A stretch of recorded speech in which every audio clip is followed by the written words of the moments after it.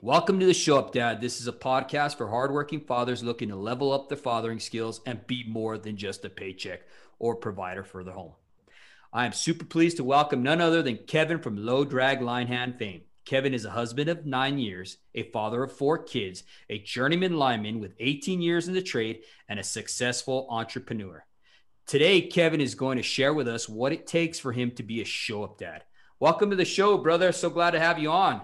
It was good. It was good, man. I had just probably, right in the middle of the road, average, childhood, not necessarily like, white picket fence, but pretty close. Mom and dad married, still alive.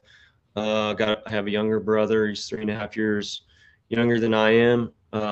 Spent my entire childhood in the same home. My dad worked for a grocery chain and my mom worked for the post office. So, everyone kind of knew who my mom was from the mail route. It was, couldn't get away with too much, cause they would all see her every day. But yeah, my dad, he's retired now. My mom's retired, but, grew up in a town called Marysville. It's about 45 minutes north of Sacramento in California. And we grew up outside of town, riding dirt bikes, 4-wheelers, played sports, baseball, football, for the most part. And yeah, graduated high school in 2000, kind of bounced around going to school a little bit, working and going to school. And then was lucky enough to get a job with PG&E as a grunt. And that's just like short summary. Yeah. Up until I was an adult. Lots of cousins, aunts and uncles, had a pretty big family. Mm-hmm. Wow. It's pretty interesting to see that you had the basis of a nuclear family. You know what I mean? It's sad to say, but that's rare these days. You know what I mean? With the parents being together, you know what I mean? Growing up the way you did, rambunctious, you know what I mean? Just like me and my brother did, and that's awesome to see, One of the things I wanted to ask you, Kevin, is how big of a role did your father play in your development? What do you remember? The biggest role my dad played in my development was he was always there. Like he was always present. He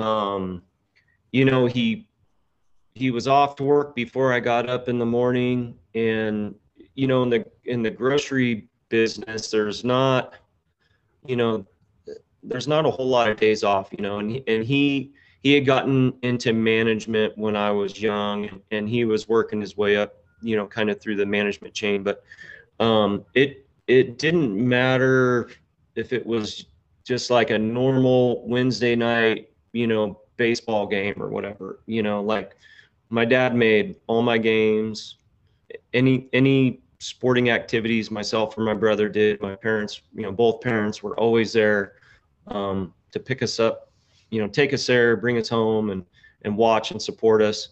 And probably the biggest thing I got from my dad, couple things, was I remember I was on the swim team in high school my senior year, and I had only done swim team I was going to play college football. So I had done the swim team to kind of get in shape and get ready. I didn't want to play baseball my senior year. So I was focusing on what I was going to do after high school. And he would still make all my swim meets.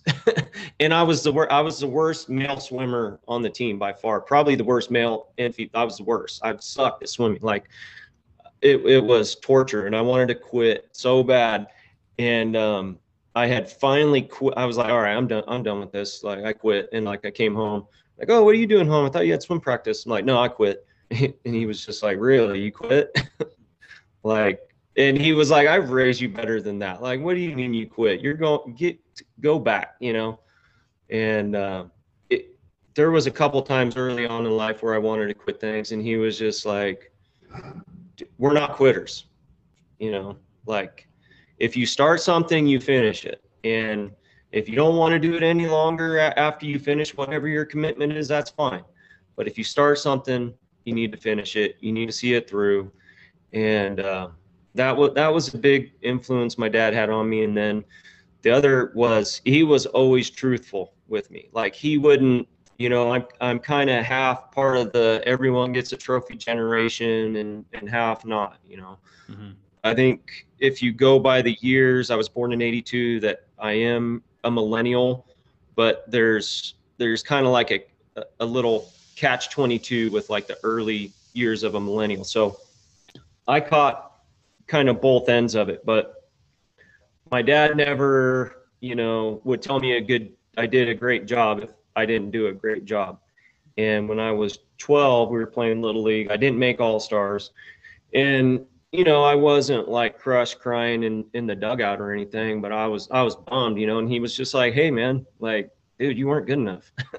Like you just got to accept that you weren't good enough. And if you want to make All-Stars next year, you need to work harder. Like you need to get better. You need to spend more time, out on the baseball diamond, and that just like stuck with me forever. That ride home from the like closing ceremonies and all the teams are there and they kind of announced, the softball all-star team, the baseball all-star team. And, it's like every single one of my friends is there. And, it's like, dang, I didn't make it. And just that ride home, it's like, hey, they got a good team.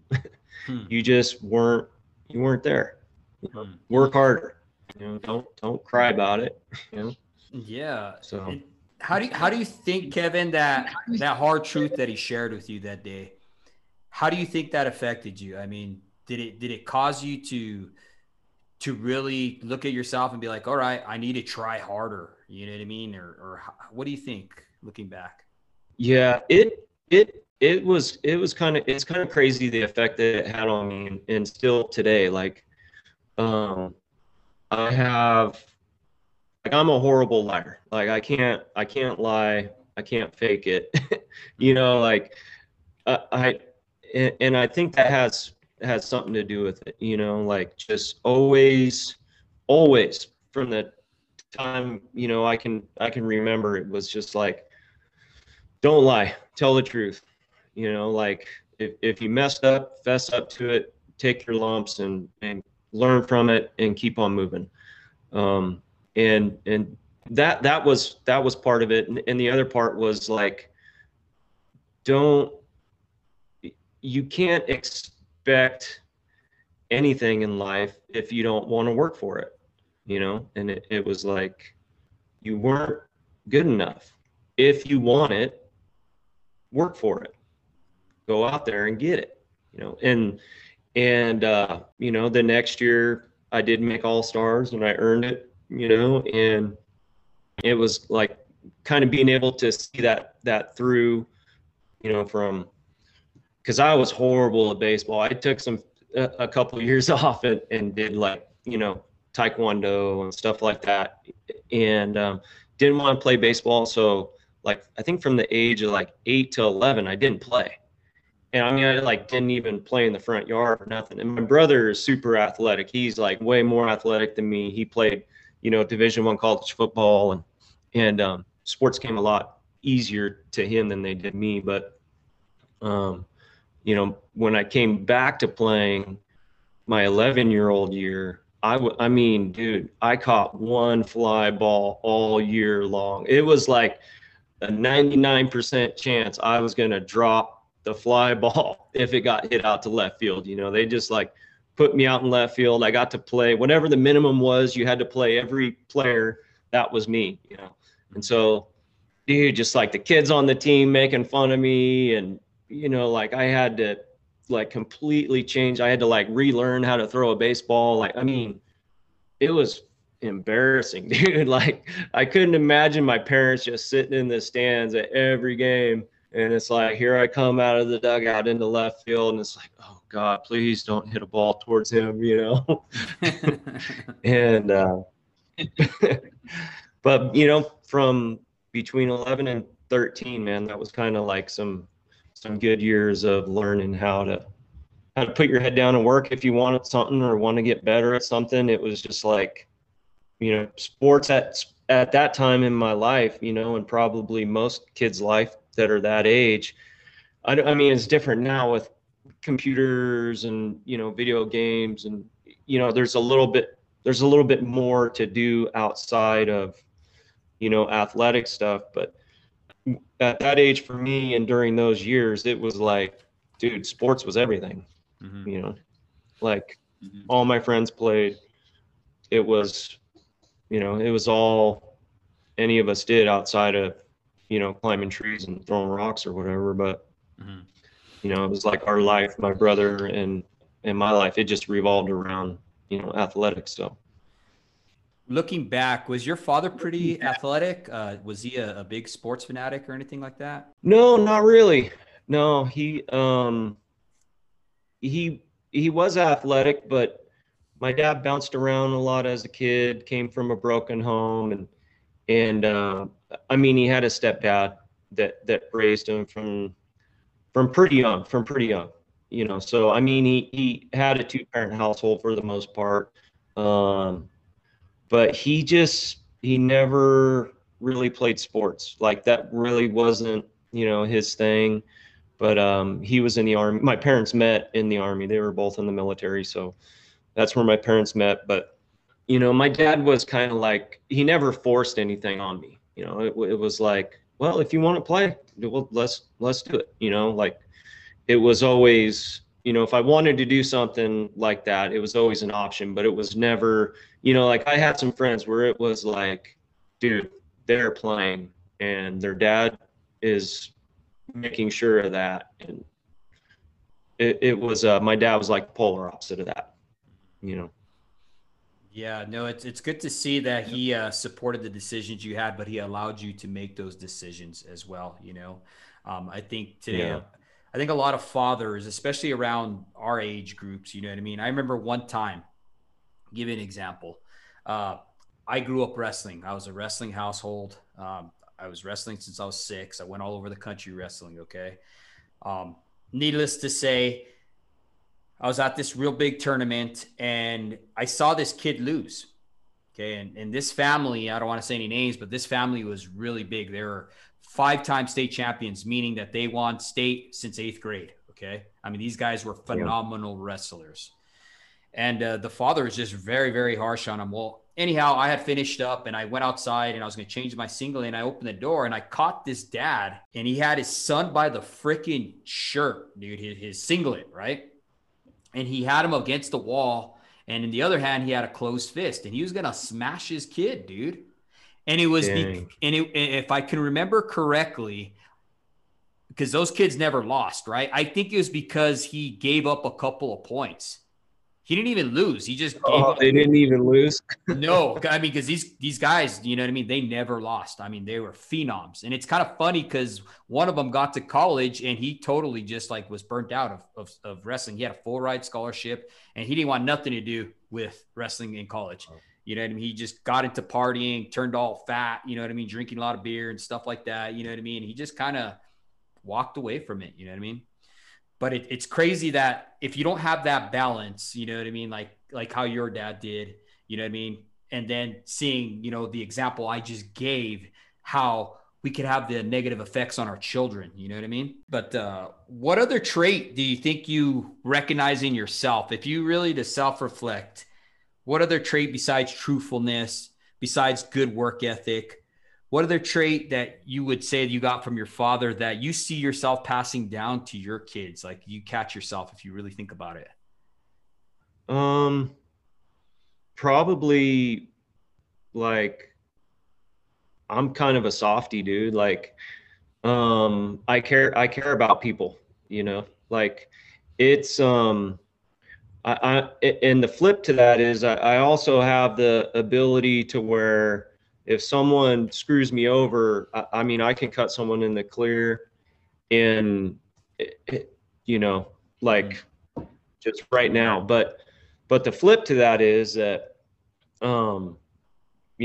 unless you give me some just over the top, reason to cut you in the clear, like do whatever I can to help you out, Mm-hmm. and my dad's kind of the same way. And just, like an example is I was working on a crew, and man, it was dicey, dude. Like none of us really got along. I mean, we all kind of tolerated each other, and we were all, pretty young. And there wasn't a whole lot of supervision with the crew foreman or the supervisor. And one of the guys on the crew had gotten in. I mean, we had all gotten in a lot of trouble for some work procedure stuff, and no one got hurt, but we were all, under disciplinary actions.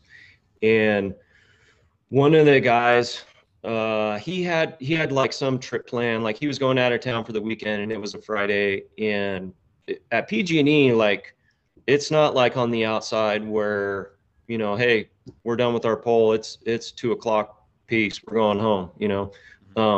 At PG&E, you're done at 2. You go back to the yard and you sweep the yard till 4:30 or whatever quitting time is. Like you don't leave early, and you don't leave early, especially if you're in trouble.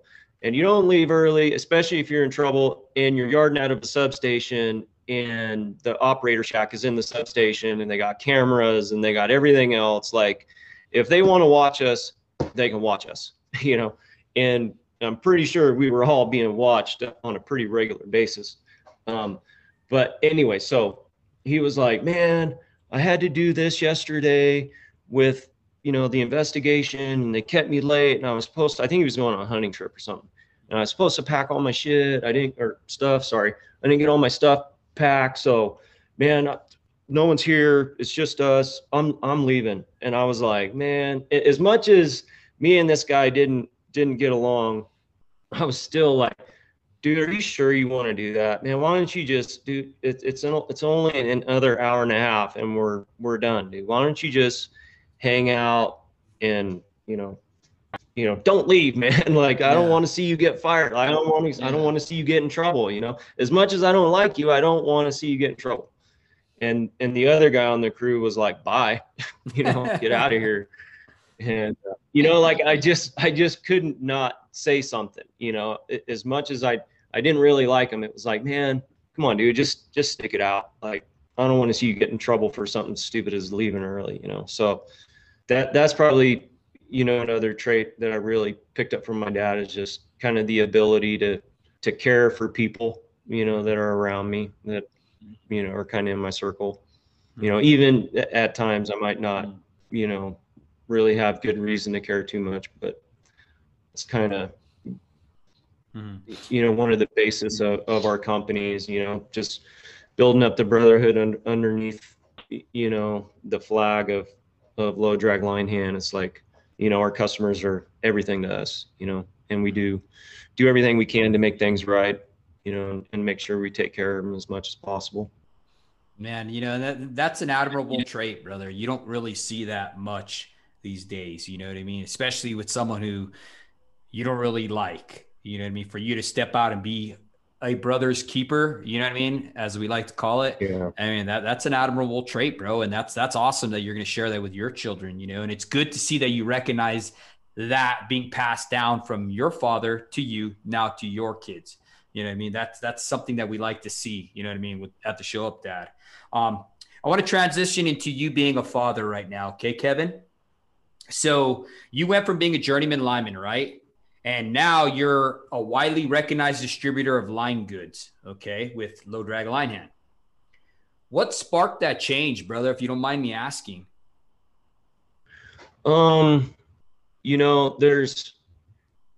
It's crazy. So originally, when I started doing line work, like the first line crew, I was on a labor crew for the first almost 6 months, and we hand dug holes, and we blasted, and we were on the western slope of the Sierra, so lots of granite, a lot of that stuff. But anyways, the first overhead line crew I went to, it was like it was weird, because I had always looked at PG&E as one of those jobs that's like really hard to get. if you do get a job there, you know, you have your life together, you're a good, you know, for lack of a better word, a good person, you know, like, and I found out really quick that that wasn't the case in line work. It was like, this guy's an alcoholic drug addict. This guy, his wife won't talk to him. His second, you know, he's on his second wife. She won't even talk to him. This guy is getting in fist fights with his daughter's boyfriend, her boyfriend's dad, her boyfriend's uncle. You know, there was one guy on the crew that was like pretty straight laced, had, you know, a normal functioning home, you know, wife, kids. He was, you know, old. I was young, and I was like 19, 20. So like I'm a baby compared to everyone. And it was that way for a long time. But I was like, because I always wanted it, like kind of my goal after high school was like, get a good job, start a family. Like that was, I just wanted, you know, that was what I wanted. And once I was around these guys for about a week, I was like, I will never, ever let my life turn into what their life is. Like I will never let that happen, period. And there were some times where it got pretty close to being like that, you know, and I was able to kind of pull out of it, but and I've had a failed relationship. We weren't married, but we were close to being married. And it was just like, dude, I can't do this. Like I will not let my life turn into this.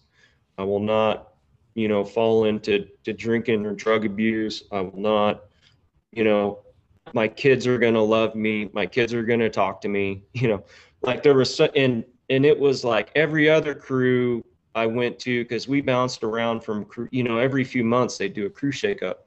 And there was a lot of guys that worked in our area. So it was like every time I would go to a new crew, it was like there was at least 2 or 3 guys that had some serious drama going on, like just ex-wives and alimony and child support. And it was like, damn, dude, why?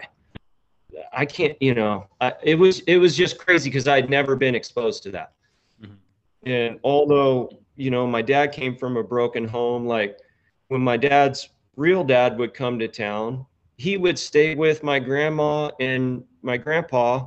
I call him my grandpa. I called them both my grandpa, but you know, with my grandma and my step grandpa. So it was like I had been around, you know, kind of dysfunctional, what you would label as dysfunctional or broken homes or whatever, but it was never like drama. It was never a bad thing. It was just like, hey, that's just the way it is. You know, grandpa's coming in from Texas. He's going to, you know, stay with grandma and grandpa in, you know, Orville or whatever.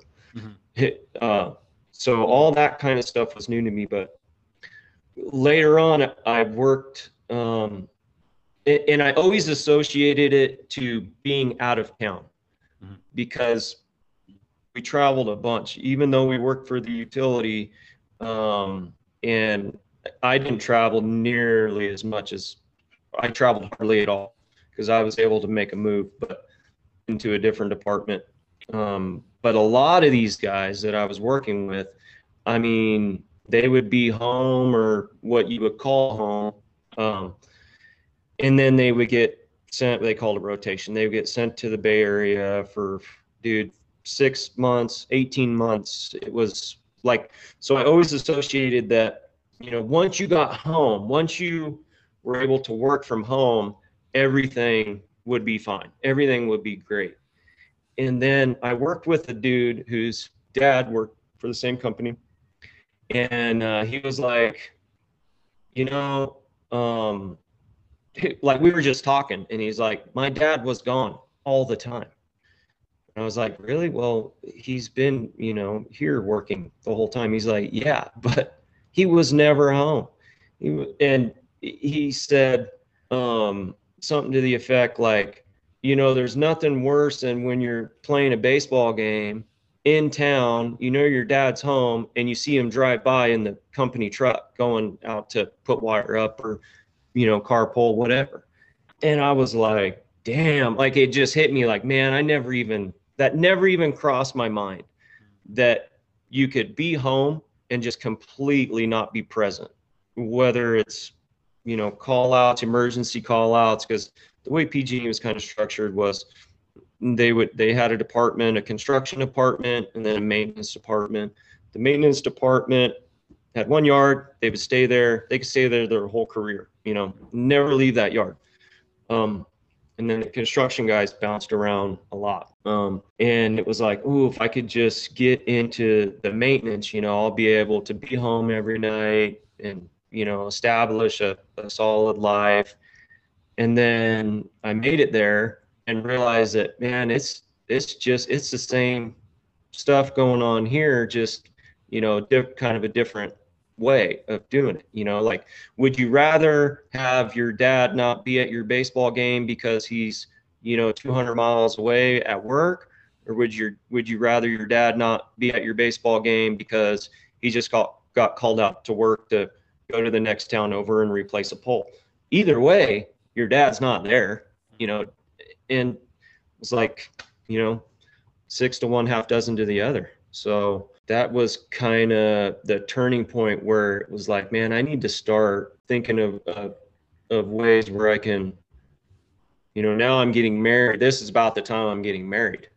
So, we want to have kids. And, I was just always kind of like thinking, how can I manage this? How can I, balance it? Because when you don't have kids, it's kind of, it's whatever, dude. Like, you can come and go as you please, more or less. But once you get married, and it was like, when we get married, we're having kids. That was like, that's why we're getting married, Yeah. So, yeah.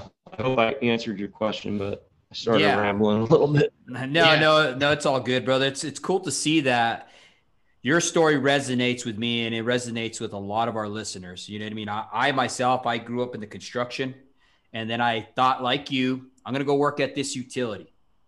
Okay. Same thing, even though I wasn't home, or even though I was home, you know what I mean? I was getting call outs. I was always working. I was always at work. I think I was more at work being home than I was when I was out of town. Because at least out of town, if you got time off, you were off. You weren't getting a phone call saying, hey, you know what I mean? Here's your call out or whatever, So I tried that business, and then I tried being a co-op as well, and same thing, I mean, just getting called out all hours of the night, you know what I mean?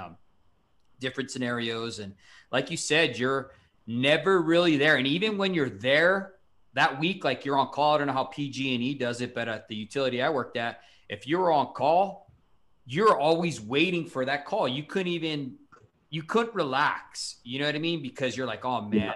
And it just so happened to be that if you're eating with your family, you got the call. You know what I mean? It's almost like the luck of the draw, Murphy's Law or whatever you want to call it, the cosmos or whatever. It always lined up when you were having to do something with your family. You know what I mean?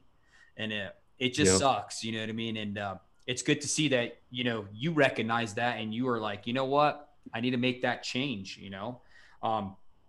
So you did answer that question. I thank you for that, brother. What are some of the positive effects that you see from making this transition that you did from being a lineman to being an entrepreneur now?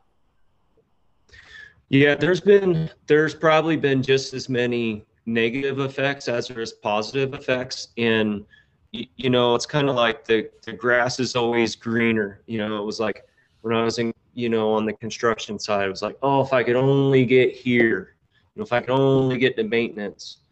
And then it was like, oh, if I could only move out of California, if I could only get here, and it's like, man, if we could only build low drag Linehand big enough to where we could do that full time, and we got to that point.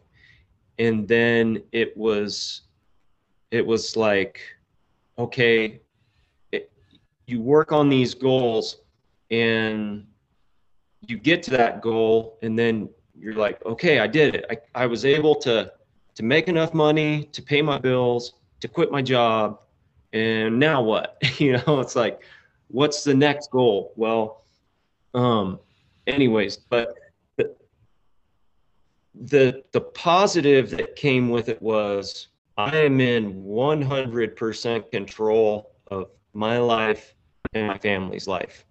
There is no one that's going to tell me to do anything.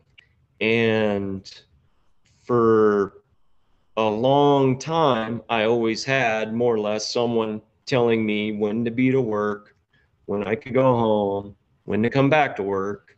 And I got a paycheck every 2 weeks like clockwork, whether I was there or on vacation, not there, like I was getting paid. That was happening. And um, to go from such a structured, regimented career to now like, okay, you did it. You were able to quit. you know, now, rent's due in 10 days.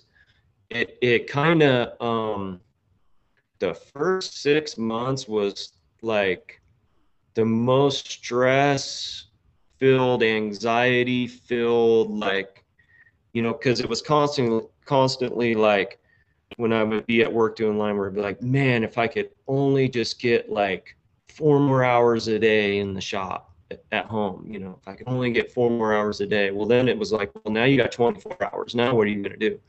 And I used as much of those hours as I could. And I had myself like barricaded in here, just working. And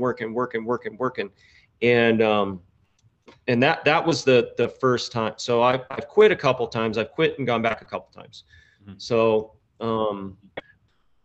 it kind of got unhealthy. Like it was really like kind of like being on call.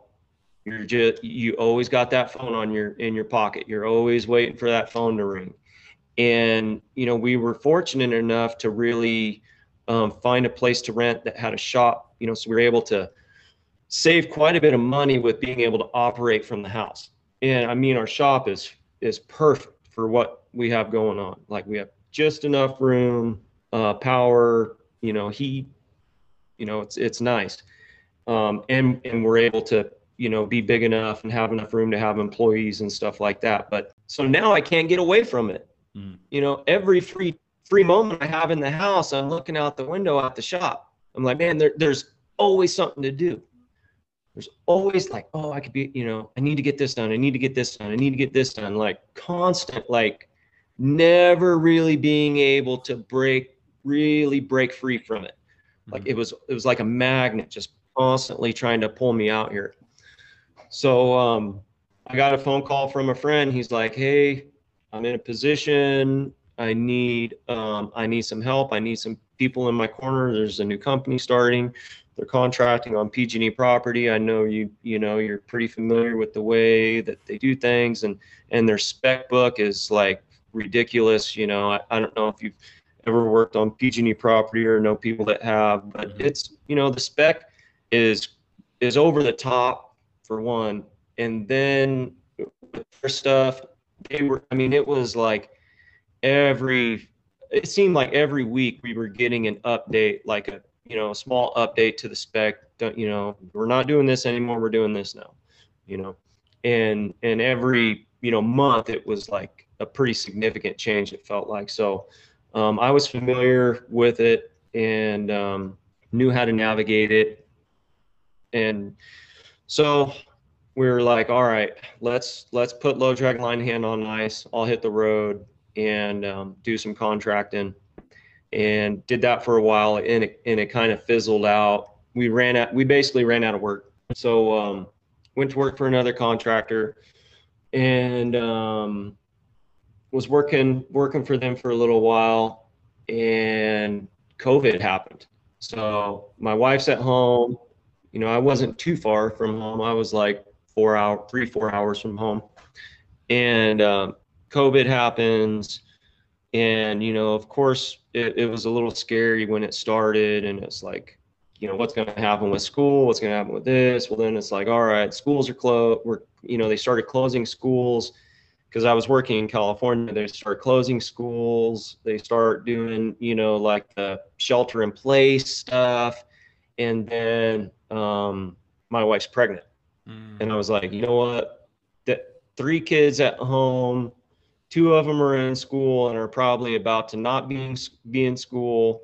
You know, one is the youngest at that time. She's 3 now, so she just turned 3. So she was, you know, almost 2, and now she's pregnant. I was like, dude, this isn't gonna cut it. You know, drove over the Monday morning that I had work, said, hey, sorry, but wife's pregnant.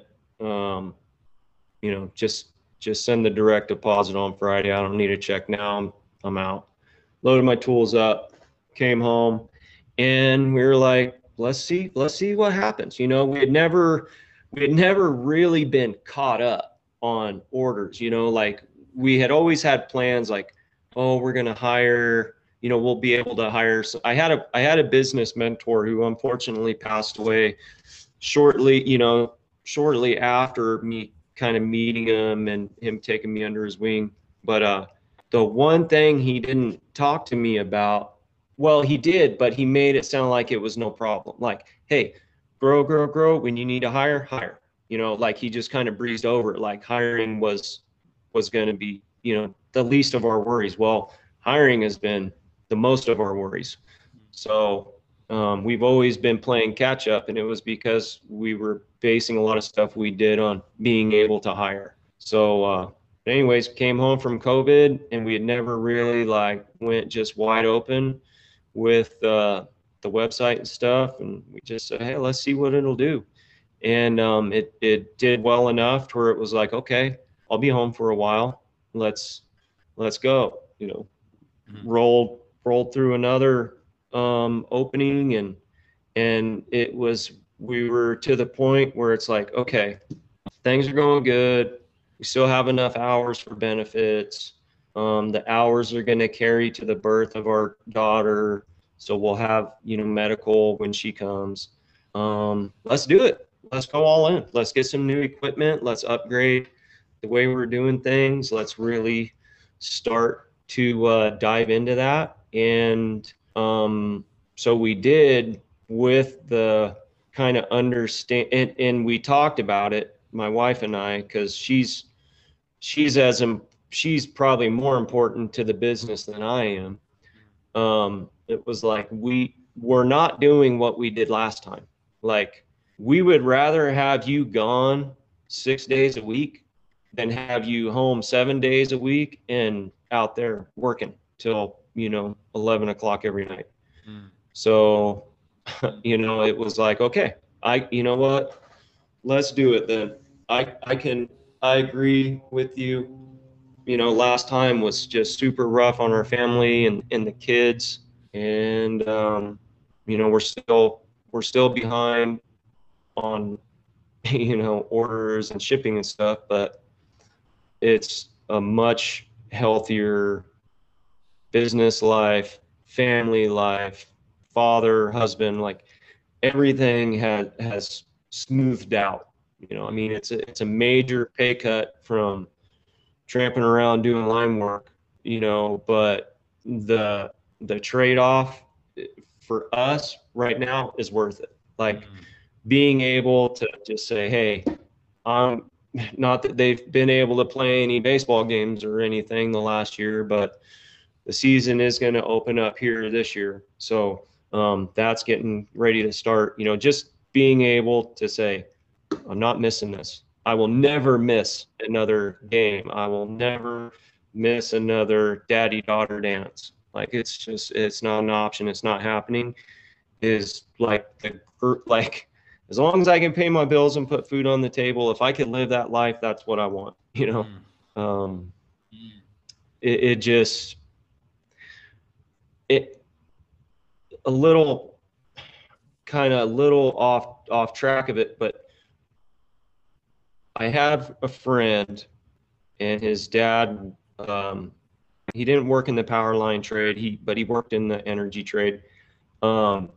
Spent his whole life working to the bone, dude. Like, all the guys he worked with loved him. We all loved him. You know, he was a great father. You know, they were separated. His mother and father were separated, And I think they separated when he was pretty young, but you know, his dad had a longtime girlfriend and stuff like that. And freaking great dude. Love this guy. And I don't know how long it was after he retired, but I think it was like 3 to 6 months after he retired, he got sick. And he died fast for the disease he had. And, you know, he got to the point where he couldn't physically take care of himself anymore. And he had to rely on other people to physically take care of him. Mm-hmm. And I can tell you what, there wasn't one blue truck that pulled up in front of that house to help take care of that dude. The people who took care of that dude were his son, his longtime girlfriend, and his daughter-in-law. Those were the people that were taking care of him when he couldn't take care of himself. And it was like kind of seeing that, bearing witness to that. It was like, as strong as the brotherhood is and as strong as some of my friendships are out in the trade, when it comes down to it, the only people that truly matter and will truly have your back when the time comes is your family. You know, your children, your wife. Those are the ones that matter. And maintaining those relationships and helping build those from childhood on, I was like, that is my number one job in life right now. And it kind of took seeing that for it to like really come home, like, dang, you know, what I do out there on the right away, it's going to happen whether I'm there or not, you know, like, if I'm not there, someone else will be there doing it, you know? So. Man, I really liked what you said, Kevin, that it took that realization from seeing that, and fortunate as it is, through that man's death and the way everything happened, you know what I mean? That you saw that, right? And you used it to say to yourself, hey, man, I'm not going to be like that. I'm not going to do that to my family. And man, that's an eye opener, bro. It truly is. You know what I mean? And I know our audience are going to, you know, really, really appreciate what you have to say, because I mean, I'm blown away by that story right there, dude. I mean, I really am. It really touched me, you know, because you're absolutely right, dude. At the end of the day, what are your kids, when you pass away, what are your kids going to say about you? You know what I mean? Are they going to say, hey, daddy made a lot of money, he bought everything, but he never spent time with me? You know what I mean? Or are they going to say, hey, you know, kind of like my buddy Gene Gloudman, you know, his upbringing. He told us one time on the podcast that he was poor. I mean, he was the 14th child out of 15. And yeah, right. And it didn't matter to him because his dad was always there. Always there. He was there to play baseball with them. And he said no amount of money can ever replace that, you know? Yeah. And it's good. It's so many of us work with the goal of retirement in mind. Like, you know, like you have this idea that once I retire, I'm going to do whatever I want, whenever I want. But until then, you're going to miss everything. And my wife and I, when we were dating, you know, I've been blessed and fortunate enough to have like personal encounters or relationships with people. And as insignificant as it might be or sound, it had profound effects on the way I live my life now. So when we were dating, I had like a 4-day weekend, and it was like, dude, we would just jump in the car and drive. Like, it didn't matter how far. Like, if I could get back to work on Monday or Tuesday, whatever day it was that I had off, by 7 a.m. or 6 a.m., we're good. So we're like, hey, have you been to Yellowstone? No. Have you been to Yellowstone? No. All right. Well, I get off work at 4:30, pack the car, you know, when I get home, we're hitting the road. So we drove from, it's actually working in Pismo Beach at the time. We drove from Pismo Beach in California. We stayed at my parents' house, which was like 5 hours away, stayed the night there, and then went from there to Yellowstone the next day. Well, dude, we're sitting at Old Faithful on the bench, and I'm sitting next to this old timer, and he was from Sacramento. Oddly enough, he was from right close to where I grew up, and he was a retired Sac County sheriff. Had been just dude had one hell of a ride as a sheriff deputy, and his body paid the price for it. You know, he'd been fist fighting bad guys and everything else, jumping fences, chasing people, whatever bad stuff was going on in Sac County, he was right in the middle of it. So I'm sitting next to him, and he's like, man, that's awesome to see. Because at the time, I was still in my 20s. My wife was in her 20s. He's like, man, it's so good to see young people like you guys out enjoying life and seeing things like this. You know, it's like not too many I say kids, but, young adults think about going to Old Faithful, at least that's what he thought. Right.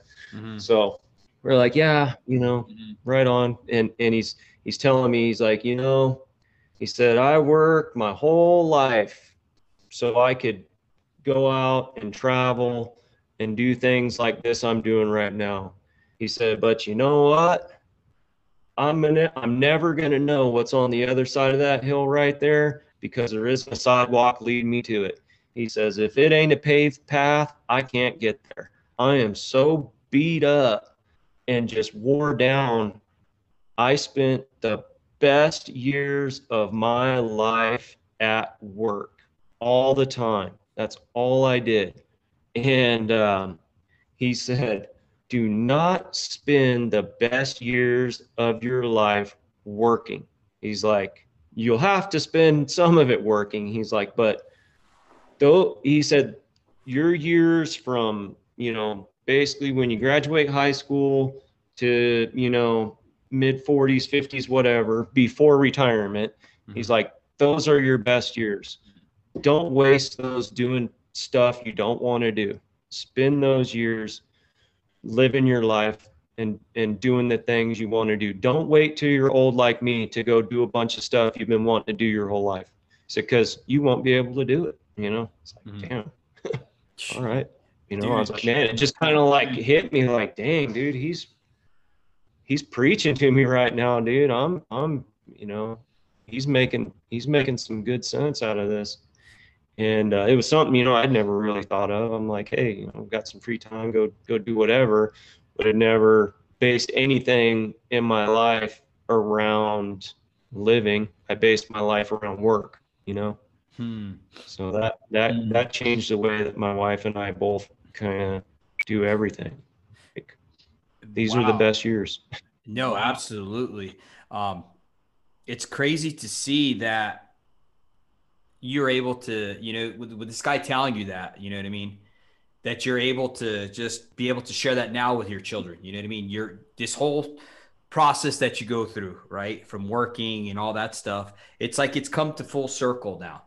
And where you're at, right? And now you're able to share that with your children. You have that freedom, you were talking about how when you transitioned into this trade or from your trade to what you're doing now, being an entrepreneur, that you don't have to listen to anybody really. You know what I mean? You're in total control now. You don't got to listen to people telling you this or that or anything like that. You know what I mean? Obviously you have your customers and everything in your fan base, but now you have more freedom. You know what I mean? And that's what it's all about. And being able to utilize the best years of your life, like that man said, those are words of wisdom right there, dude.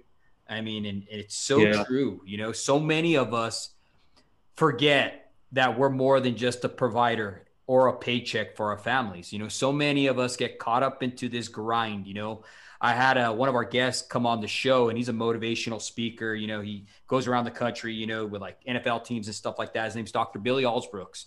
And the dude always says this. He's like, the acronym for job is just over broke. He's like, when you truly are doing what you love to do, He's like, you can work 96 hours, bro, and not be tired. You'll be energized because you're living in alignment with your assignment. You know what I mean? And Yeah. I love what he says. You know what I mean? And that's good to see that you're doing that. You know what I mean? And that's the whole goal. That's what I needed to do for my family as well. You know, transitioning from the line trade to where I am now, to where I'm actually trying to give back and create as much value back to our community. You know what I mean? Yeah, for sure. Yeah, it's hard. You know, it's been an emotional roller coaster going from doing line work to doing sewing. I mean, it doesn't get much more polar opposite than that, you know, and feeling like you're leaving people behind, you know, that your boys, your brothers are out there working and you're at home. And, you know, I've struggled a lot with the mental and kind of psychological side effects of, I mean, that was line work was being a lineman was my identity more or less my entire adult life, you know, and being, you know, and with what you're doing with the show up dad, it's like it gives us the ability to kind of step back from work and really think about what is the most important things in your life. Why are you going to work every day? Why are you doing this? You know? So yeah, I appreciate what you're doing and giving back, because it's something we don't talk about. You know, we don't talk about it on the right of way. Like, if we talk about anything, it's usually, you know, has to do with work or, you know, some other, you know, maybe derogatory stuff. You know, I mean, like that the one thing you don't bring to work with you in your lunchbox is your feelings. Like, those stay at home. You know, Yep. like you don't bring those to work with you. You never sit down and have a real talk about, like, man, I feel like I'm failing as a father or a husband. Like, dude, you're not gonna say that to your pole partner as you're, you know, driving out to the job in the crummy. It just ain't happening. And being able to, you know, provide a platform to where, you know, guys can at least, you know, listen and absorb some of these things that they're all thinking. You know, they're all thinking it. Like, yeah, I'm just, you know, honored that I can be, you know, a little part of it and help contribute. You know, because there was a time where I was just like, dude, I'm failing. I'm failing as a father. Like, and it was like I was either out here working on the right way working, or I'm on my phone. And, you know, we just recently cut Facebook in the clear because Facebook and Instagram kind of you know, it's more or less the same thing, but they operate completely different. Like, the culture on Facebook is way different than the culture on Instagram. And I mean, there was a point where it was just like my phone was just nonstop, you know, like it, where I cannot do DMs anymore. Like, I just can't. And, you know, talking to my wife, like, God, you know, like, we're trying to grow and build this business and provide the best, you know, customer experience we can, and provide them with the best products that, you know, we have the ability to make. And, you know, it's like, just, you know, one message turns into 3 or 4 more messages and correspondence, you know, and then I got 100 of them, you know, and it's like 5 o'clock in the evening. I got 100 people I got to get back to. And it was just like, it was too much. It was just way too much. And I, I just I couldn't live like that anymore. Like, I couldn't, like, every time, you know, my daughter or my son come up to tell me something, and I'm like trying to, like, put the phone down. Like, God dang, man. Like, it's a failure that's super easy to not even recognize it being a failure, you know. And there's so many other different things that can cause us to fail as a father or a husband, and being able to be able to identify those through something like, you know, your podcast and hearing other guys, you know, talk about it. Yeah, it's great, man. Because feeling like you're feeling as a father is like, when I felt like that, I was like, dude, I'm a dirtbag. Like, as much as we may have materialistically or not, you know, that, I mean, I drive a 2006 Toyota Sequoia with like 265,000 miles on it, you know, like I don't have what I had as a JL, you know, like, so, but it's so much more rewarding for myself and the family of being able to have finally kind of found that balance after so long, you know? Mm-hmm. Yeah, So I agree with you 100%, brother. And thank you for all the kind words that you said and everything. And that's why we do this here at the Show Up, Dad. I think this is going to be an awesome episode. I think a lot of people are going to be tremendously blessed by you just opening up and being real to our audience. I wanted to ask you one last question, Kevin. Looking back, let's say to when you're tramping around, you know what I mean, and stuff like that. What advice would you give yourself to be a show up dad? oh man, there's probably quite a bit of advice I would have given myself. Probably one of the number one things would just learn how to say no. Like, learn how to say no. And I tell you, dude, it's freaking hard. I struggle with it every day still. Like, um, being able to say no to the phone call to come to work, being able to say no to going out to the bar after work, you know, just learning how to say no would probably be one of the best words of advice I could have got. But oh, and also probably, like, you know, because my life has changed so much, that there was a lot that I took for granted when I worked, like, that I could have used now. So it'd be more kind of like, I mean, forever, dude, for a long time, like I didn't have, like, my goal was retirement. Like, that was my only goal in life. Like, you know, like, just, dude, just work, make money, and make it to retirement. And once you retire, you can do whatever you want, you know, your 401k or your annuity or whatever you have, pension. Um, like, you'll be able to do whatever you want then, you know.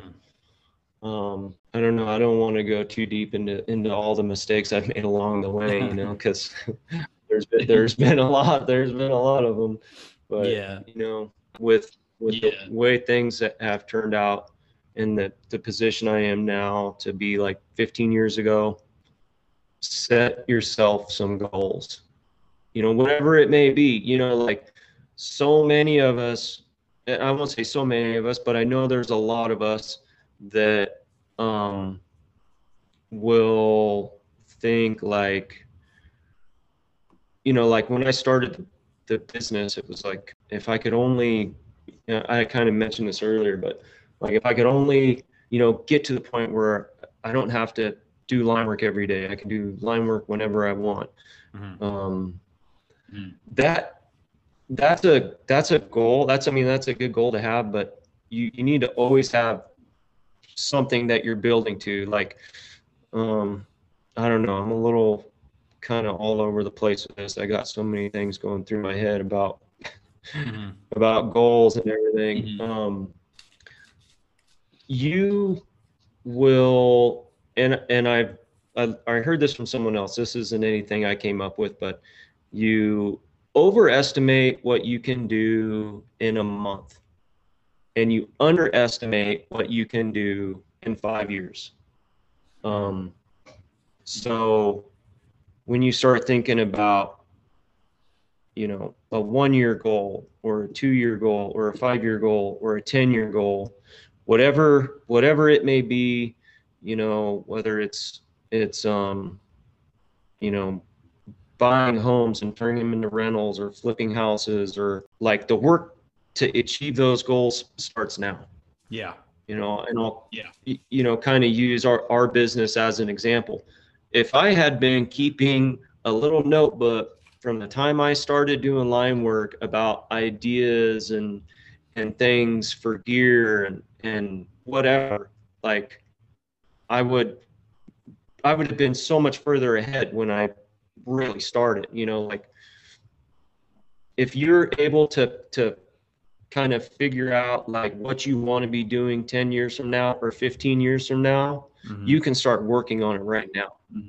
And you can and you can just start putting in a little bit of work every day, and it can be something as small as a Google search or a phone call or an email. It's I think that's a big problem with guys like myself, is not having that goal you're kind of working toward and trying to achieve, and the only goal being retirement, because you find yourself in those years between working and retirement that you really have no direction. Like all you got to do is just show up to work every day.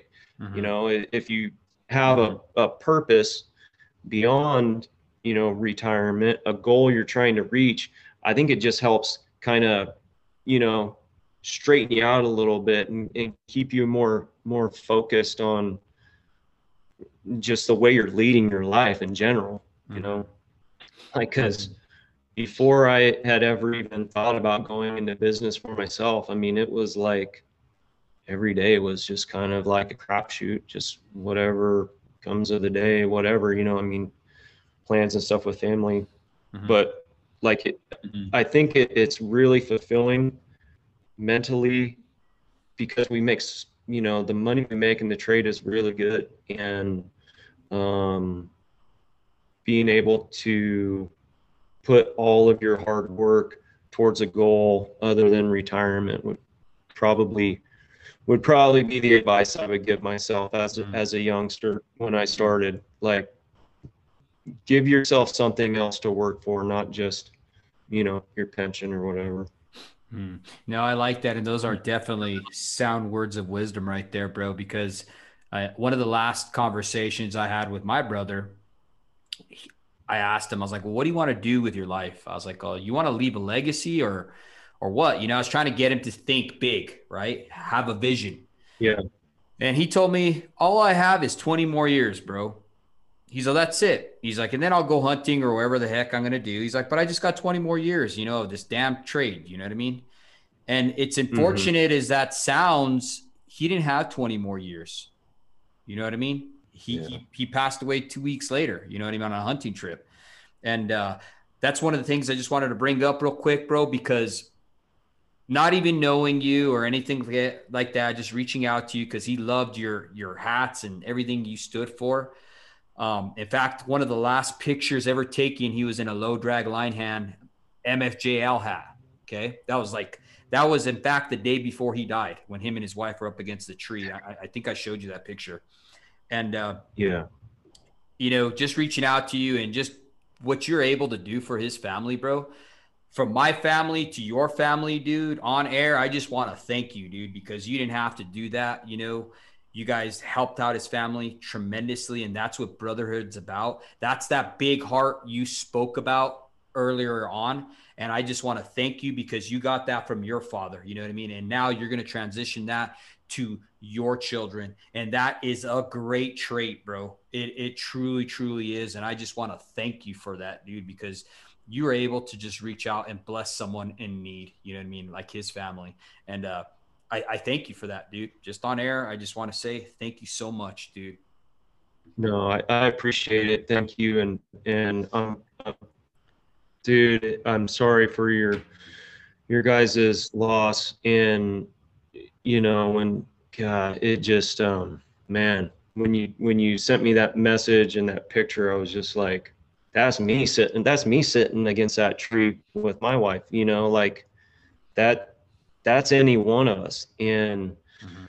um it's you never know when you're going to punch that last ticket. And I'm thankful and blessed that we've been able to build a brotherhood, with Low Drag Linehand, to where we're able to kind of be the conduit to pass a hat, and help out a fellow brother. Because it happens a lot, and most of the time it goes unnoticed. And we're just blessed to be in the situation that we're in, to be able to help other line families out. And trust me, it was our honor to be able to help his family and your family out a little bit. It brings us joy too. It's not a one way street. So it makes us feel good to be able to do something like that and give back, to the people that support us too. He had one of our hats on. It's just like, oh my God, like I touched that hat. Like everything that comes out of this shop goes through these hands. And yeah, I appreciate that. Thank you for saying that. No worries, brother. Once again, Kevin, thank you for being a part of the Show Up Dad movement. This is an honor to just have you on here, brother, and just to thank you, and just for you to share with our listeners, being real with our audience, the struggles you went through and stuff like that. We are a nonprofit organization looking to ignite the fire for father engagement here at the Show Up Dad. For more info on our critically acclaimed Fathering at 15 program, go to the showupdadfoundation.org. And this episode is brought to you by our sponsors of On Fire Ministries, Line 11, and the Modern Day Tradesman. Right now, Line 11 Clothing is Modern Day Tradesmen are just launched their new lineup of extra cool gear. Check them out. They're on Instagram. And Kevin, I just want to have you share with our audience how they can reach out to you. And if you have anything that you have putting out right now, if you would want to share that, I'd be more than happy to have you do that for us. Yeah, we cut our Facebook page in the clear for now. We made it inactive. We got a little bit of a hump to get over. Once we get over that hump, we'll open Facebook back up. I just feel like I couldn't provide our customers and followers on Facebook the attention that they deserve. So, but Instagram, we're on Instagram at low_drag_linehand. And you know what? I think there is one thing I want to say. We're getting ready to start a compensation program where you take a picture, hashtag low drag line hand, tag us in the picture. If you have a private account, probably put it in your stories. I'll be able to see it if it's in your stories. I don't think I can see it on your page if you have a private account. So there's been a ton of companies that have been able to build their business and their brand off of our hard work as linemen. And I want to be able to give back to the people, to the brothers on social media that take pictures and repost them and tag us in them and help spread the word and the movement of what we're doing. So we're starting the compensation program. Tag us, hashtag low drag line hand. And once a month, we're going to do a drawing. We'll give away hats, stickers, gift certificates, and even some gear. So that's just kind of our way of giving back to the people that have helped build our brand on social media. Because honestly, without Instagram, especially Instagram, I mean, we wouldn't be where we're at. And the support of the brotherhood, I think, a lot of us have kind of been taken advantage of when it comes to our hard work. And there's some people, making a lot of money off what you guys are doing in the field. So we want to give back to the brotherhood. So that's kind of our goal. We don't really have any like new products or anything that we're dropping right now. You know, there's not a whole lot going on the website, but we do make announcements on our newsletter. You can sign up for that at lowdraglinehand.com, and we make announcements on Instagram of when we're going to be opening up and taking orders and stuff like that. But we're making good headway. We got 2 employees, you know, that are part of the team now, and we couldn't do it without you guys. So to all the hands out there, thank you guys so much for helping build us, and we're doing everything we can. Make announcements on Instagram like that, but we're making good headway. We got 2 employees, you know, that are 5 generations removed from the trade, making your stuff, making your gear. We're doing it. We're out there. Well, right on, brother. Once again, Kevin, thank you for coming on here, dude, and just sharing everything, dude. And we support you 100% here at the Show Up Dad Foundation. And dude, thank you for coming on this podcast and making this happen, bro. I know you're a busy guy, and thank you, bro. No, thank you. I'm just glad to you know, hopefully I was able to shed some light on, you know, the struggles we all face out there, you know, whether you're a lineman or not, you know, of how important it is to be present when you're home, and or just be present in general. So I like what you're doing. I'm honored that you had me on here to share my story and what I got going on, because there isn't anyone else out there talking about it, you know. Well, once again, thank you, Kevin, and I appreciate you coming on, brother. Thank you. All right, thank you.